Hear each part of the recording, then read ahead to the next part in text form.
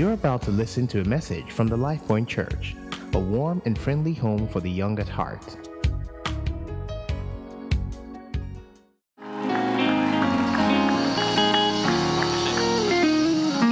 Hallelujah.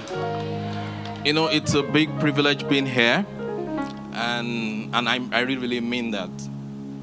2 Corinthians chapter 4 verse 7, the NIV version, it says, "For we have these treasures in jars of clay, that the excellence of the power might be of God and not of us." We have those treasures in jars of clay, that the excellence of the power might be of God and not of us. Because I woke up this morning with that scripture in my mind. Why? Because sincerely, it's just a real privilege being here, standing before you, great people of God. And why did I say this? So I was born into a Muslim home, and I remember my first time in a church like this. You know, it was just so strange. It was just so odd. I did not even know what to say. I didn't know how to behave. I didn't know how to act. You know, and some years after, I'm standing in front of you. Hallelujah. Some years after, I'm standing before great people of God, you know, bringing God's word to them. And I think it's just a rare privilege. And, you know, and there's just the way God works. So He works through our weaknesses. He works through the unlikely things. He works through the things that we don't even personally, so that no man in any way can brag and boast that it's by power. You know, that's why someone like Joyce Meyer would say that, you know, that she never liked her voice. And if you heard her voice, you know that voice sounds like that of a man. But that's the same voice that God is using today all over the world. That's the same voice God is using today all over the world. And it's just a way of God proving to us that He can walk through our weaknesses. Hallelujah. He can walk through our weaknesses, those things that, you know, that don't just look like it. And I don't know where you are this morning. It's important that you release yourself to Him. God is doing great things there. You know, since January when my wife and I came here, it's just been a great place. You know, I always look forward to coming to church every Sunday. It's a strong atmosphere, sincerely. You know, great atmosphere, great band. Come on, let's celebrate the choir. That's solid worship. You know, strong atmosphere of prayer, strong word, strong delivery of God's word. Do you agree with that? Hallelujah. You know, and I want to appreciate everyone that has made this possible. Every worker, everyone in the prayer units, traffic, multimedia, everyone making greatness common here.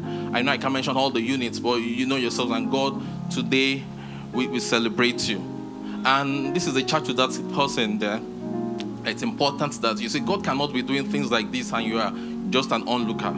It's a sin, and God forbid. And that's why you've got to just jump in.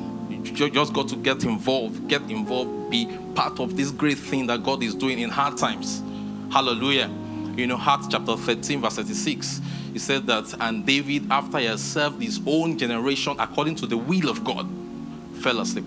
So every man, God expects you to serve your own generation. God will hold us responsible for our generation. And God is speaking to your heart this morning. It's important that you get involved. Help me preach your neighbor, say, get involved, get involved, get involved. Hallelujah. And of course, Pastor Idris, thank you so much, sir. I deeply appreciate this. It's a rare privilege, and I do not take this for granted.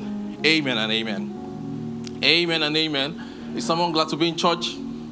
All right, before I dive into the word, would you please help me welcome at least 5 people to church around you? Just say something good to them. You know, welcome them.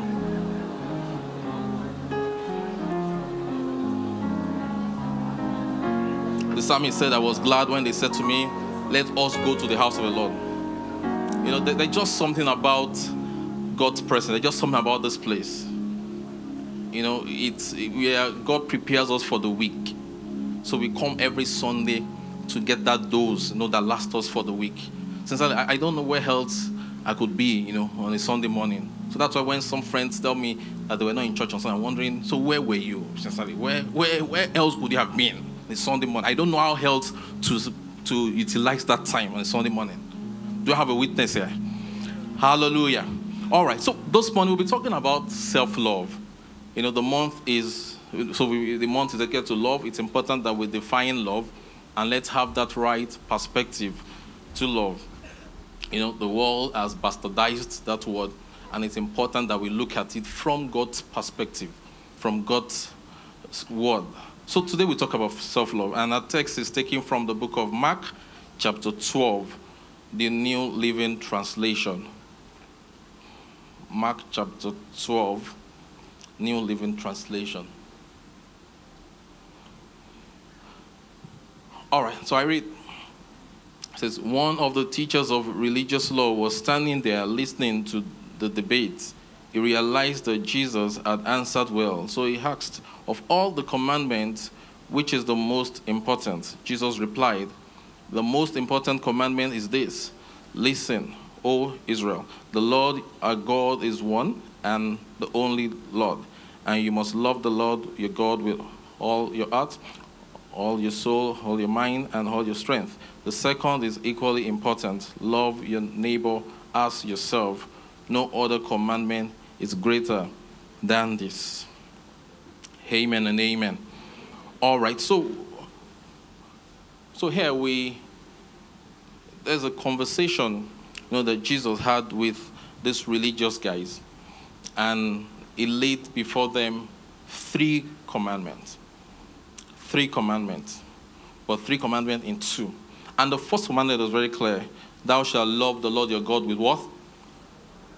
Sorry? With all your heart, with all your soul, and with all your heart. And the next one, he said, thou will love your neighbor as yourself. You love your neighbor as yourself. So it's important. So we see that indirectly saying that it's a commandment to love yourself, because you love your neighbor as yourself. So you must first love yourself before you can love your neighbor as yourself. So loving yourself is a commandment. Loving myself is a commandment. And that's why I said there are 3 commandments. And so the first one will say it's to love the Lord your God. The second is to love yourself. And the third is to love your neighbor as yourself. Hallelujah. Help me preach that to your neighbor. Say, loving yourself is a commandment. Help me preach to the other neighbor, because we're preaching together this morning. So help me preach to the other neighbor. Say, loving yourself is a commandment. So it's not a suggestion. God did not suggest it. It's not an appeal. It's a commandment. It's a commandment. God commanded us that it's important that you love yourself. Why? Because I need to love myself before I can love other people. Because I can't give what I don't have. No man gives what he doesn't have. So it starts from me being able to love myself. So it's not optional. So if it's a commandment, it's a commandment. It's not optional. It's not optional. It's not a function of how I feel or my background. God has commanded it, and that's why it's important that I love myself. So loving yourself is integral to being able to love others. You cannot give what you don't have. Very, very important. And if you don't have a healthy regard and appreciation for yourself, you can't extend the same grace to other people. Do I have a witness? So we'll talk more about this. So what does it even mean to love myself? What does it even mean? What does this self-love mean? It says being self-loving and engaging in unhealthy deprivation and punishment are not proofs of humility and holiness.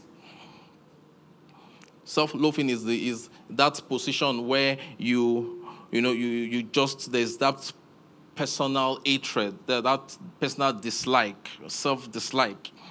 When you want to, you apologize for everything when it's not even your fault. It's not a form of humility.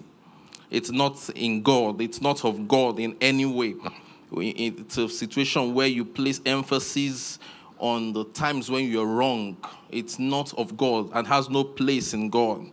It talks of, and this leads to people being envious of other people. And it's not just close to what God is talking about. It's not humility.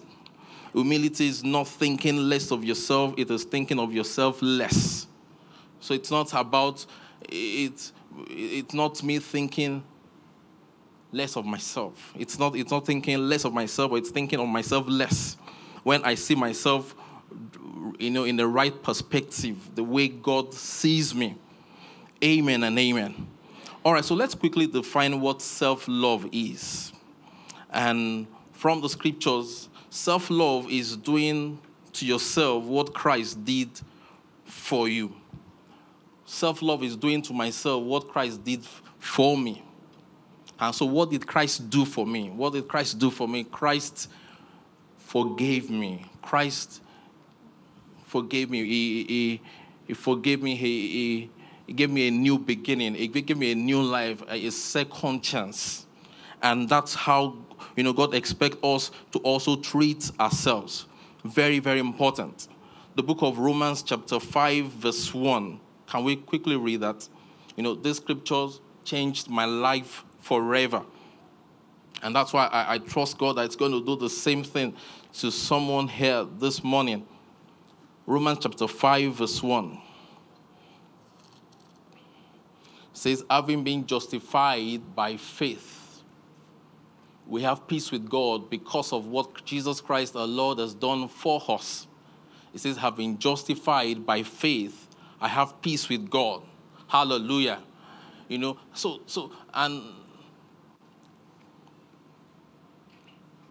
God is not in any way angry with me.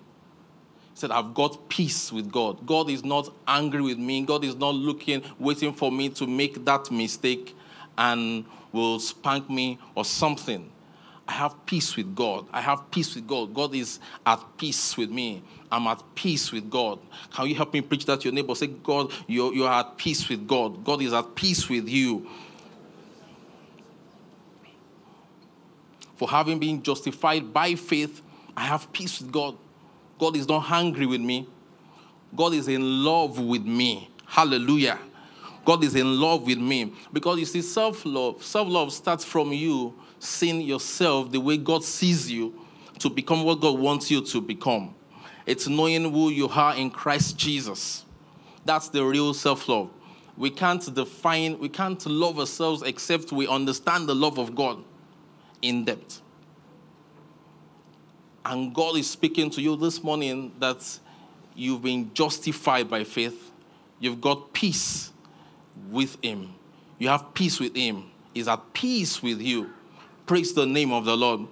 The story of Jesus at the baptism when he was baptized by John the Baptist.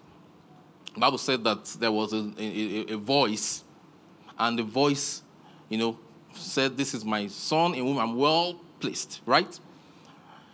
And also at the Mount of Transfiguration, a very similar experience happened.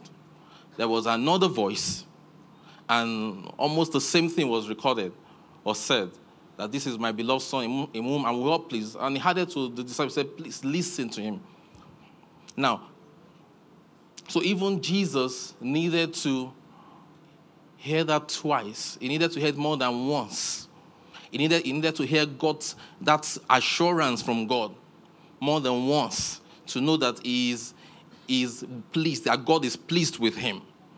Friends, and that's why it's important for us as children of God that we hear over and over and over again this God's promises unto us. Romans 10 verse 19 talks about faith coming by what? Hearing and hearing. So it's not enough to hear once. It's important. So even Jesus needed to hear it again and again to be reassured of that well-standing with God, with that position with God. And the same way God is speaking to you this morning, as He has always told you, that you are at peace, that He's at peace with you. that is in love with you. And that's going to drive our self-love, because it stems from this. When I understand God's position, when I understand how God feels about me, that helps me to love myself accordingly. It's not so my self-love is not premised on what a third party, what someone thinks about me, or what the society thinks, or what obtains around me. It's fueled from within. It's fueled from, the posture of or the position that the Creator, my Creator, has of me. Praise the name of the Lord. I said, praise the name of the Lord. Come on, help me tell your neighbor, say, God is at peace with you. God is not angry with you. So it's not a function of what I do or what I don't do. So today I have 2 girls, and they are still babies. They are just 13 months old. So you can imagine, so they are really babies. And they do stuff, even at that age, they do stuff that will provoke one and will just annoy you, But, so they mess up from time to time. But that in any way, will that in any way remove them or make them less of my children? No. They're still my kids. They're still my children. I still love them. They make mistakes, yes, but they're still my children. Hallelujah. Amen and amen. God has called us to be believers. We are called believers. We are called believers. So we believe God's word about us. If it was about what we do or our abilities, they would have called us achievers. But we are believers. Hallelujah. So I believe God's word. I believe what it says about me. I believe what it says about me. If it says that he's at peace with me, then he's at peace with me.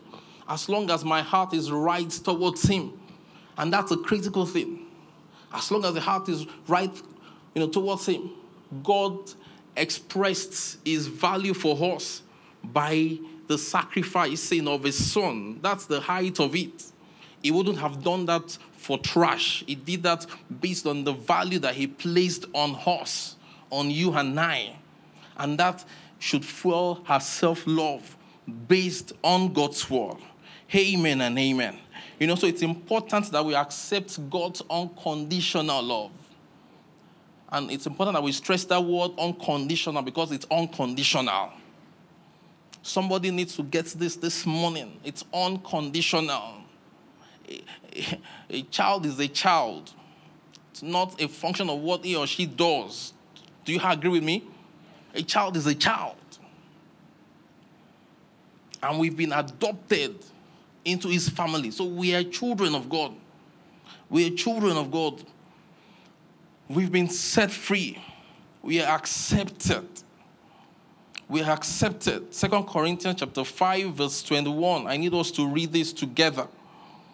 And let's take it from should be from NLT version.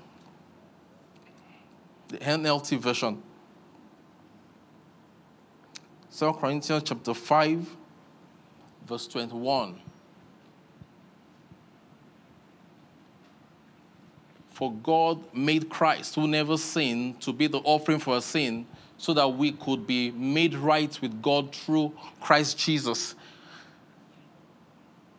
Can we check in NIV, please? NIV. There's a particular phrase there that I need us to see.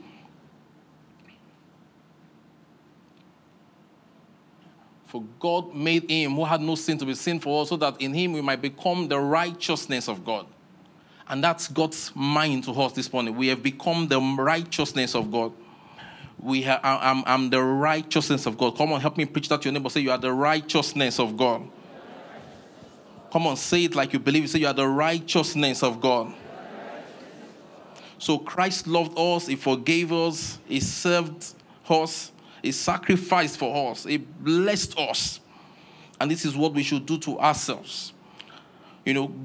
Jesus is always more interested in redemption than in condemnation. It's always about redemption and in condemnation. That way, it takes all the glory. Because we know that there's nothing in us that we can brag or boast of. And it's important that we align our thoughts even with his thoughts. Jeremiah 29 verse 11 says, "For I know the thoughts I have towards you, they are thoughts of peace and not of evil, to give you a future and a hope." So it's important that we align our thoughts with his thoughts. And how do we find his thought? We find his thought in his word. His thoughts are revealed, are clearly stated to us in his word. Hallelujah.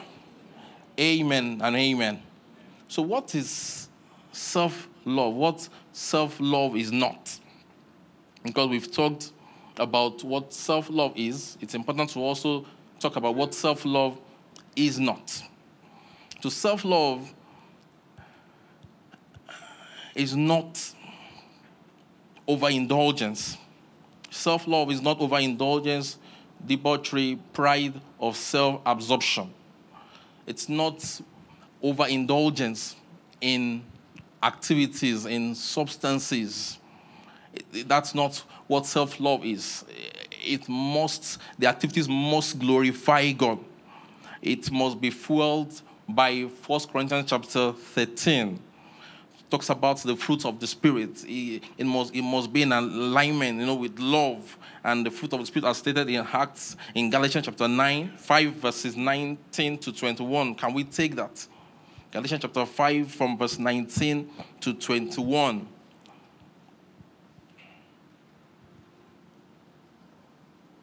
Which speaks to, "And the acts of the flesh are obvious: sexual immorality, impurity, debauchery, idolatry and witchcraft, hatred, discord, jealousy, fits of rage, selfish ambition, dissensions, envy, drunkenness, orgies, and the like. Warn you, as I did before, that those who live like this will not inherit the kingdom of God." So self-love is not in this. We don't indulge in things that will damage our right standing with God. It's something that we should protect with everything that we have. That relationship that we have is what we should protect. We should protect with everything that we have. There's something about that relationship with God. It's something that we should do everything and at every time, to protect.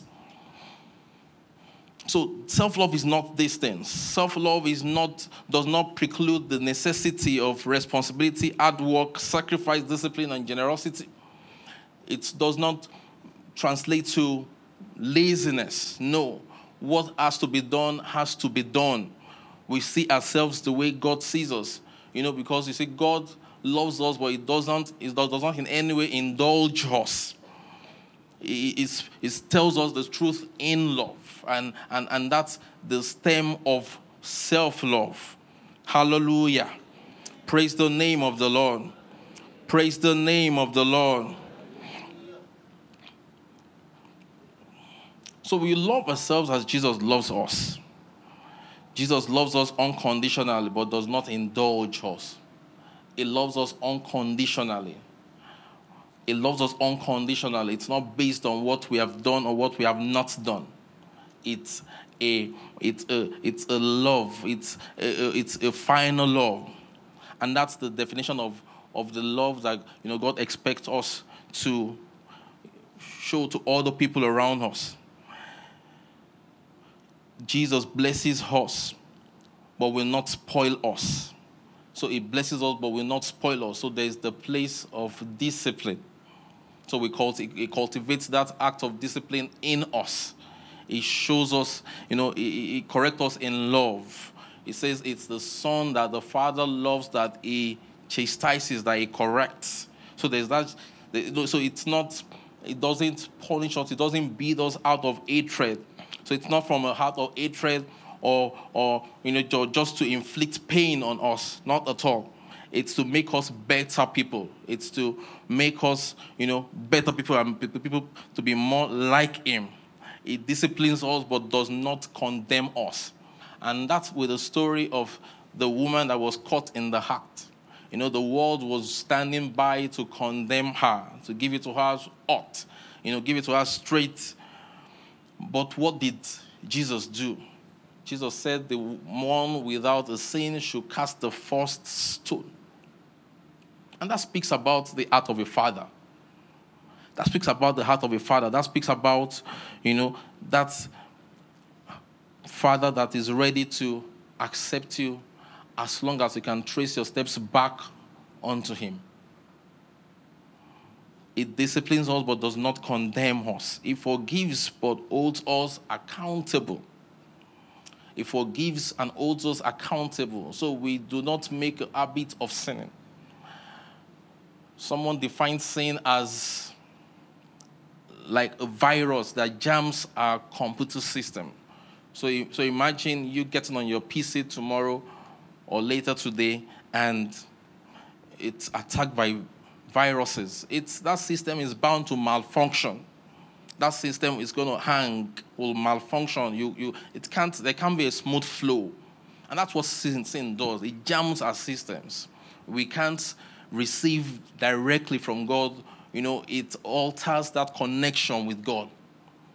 And that's why, as children of God, we don't make a habit of sin.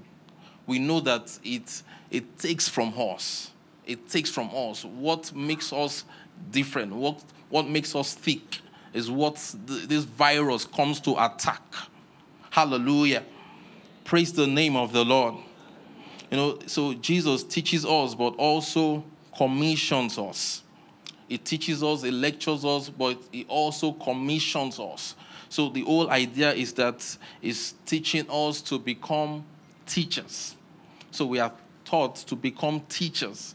So it's showing us how to do it. So for 3 years, thereabout, he had the disciples walk with him. They lived together. And he modeled it, showed them, coached them. And afterwards, he released them and sent them forth. He commissioned them to do just like what he has done.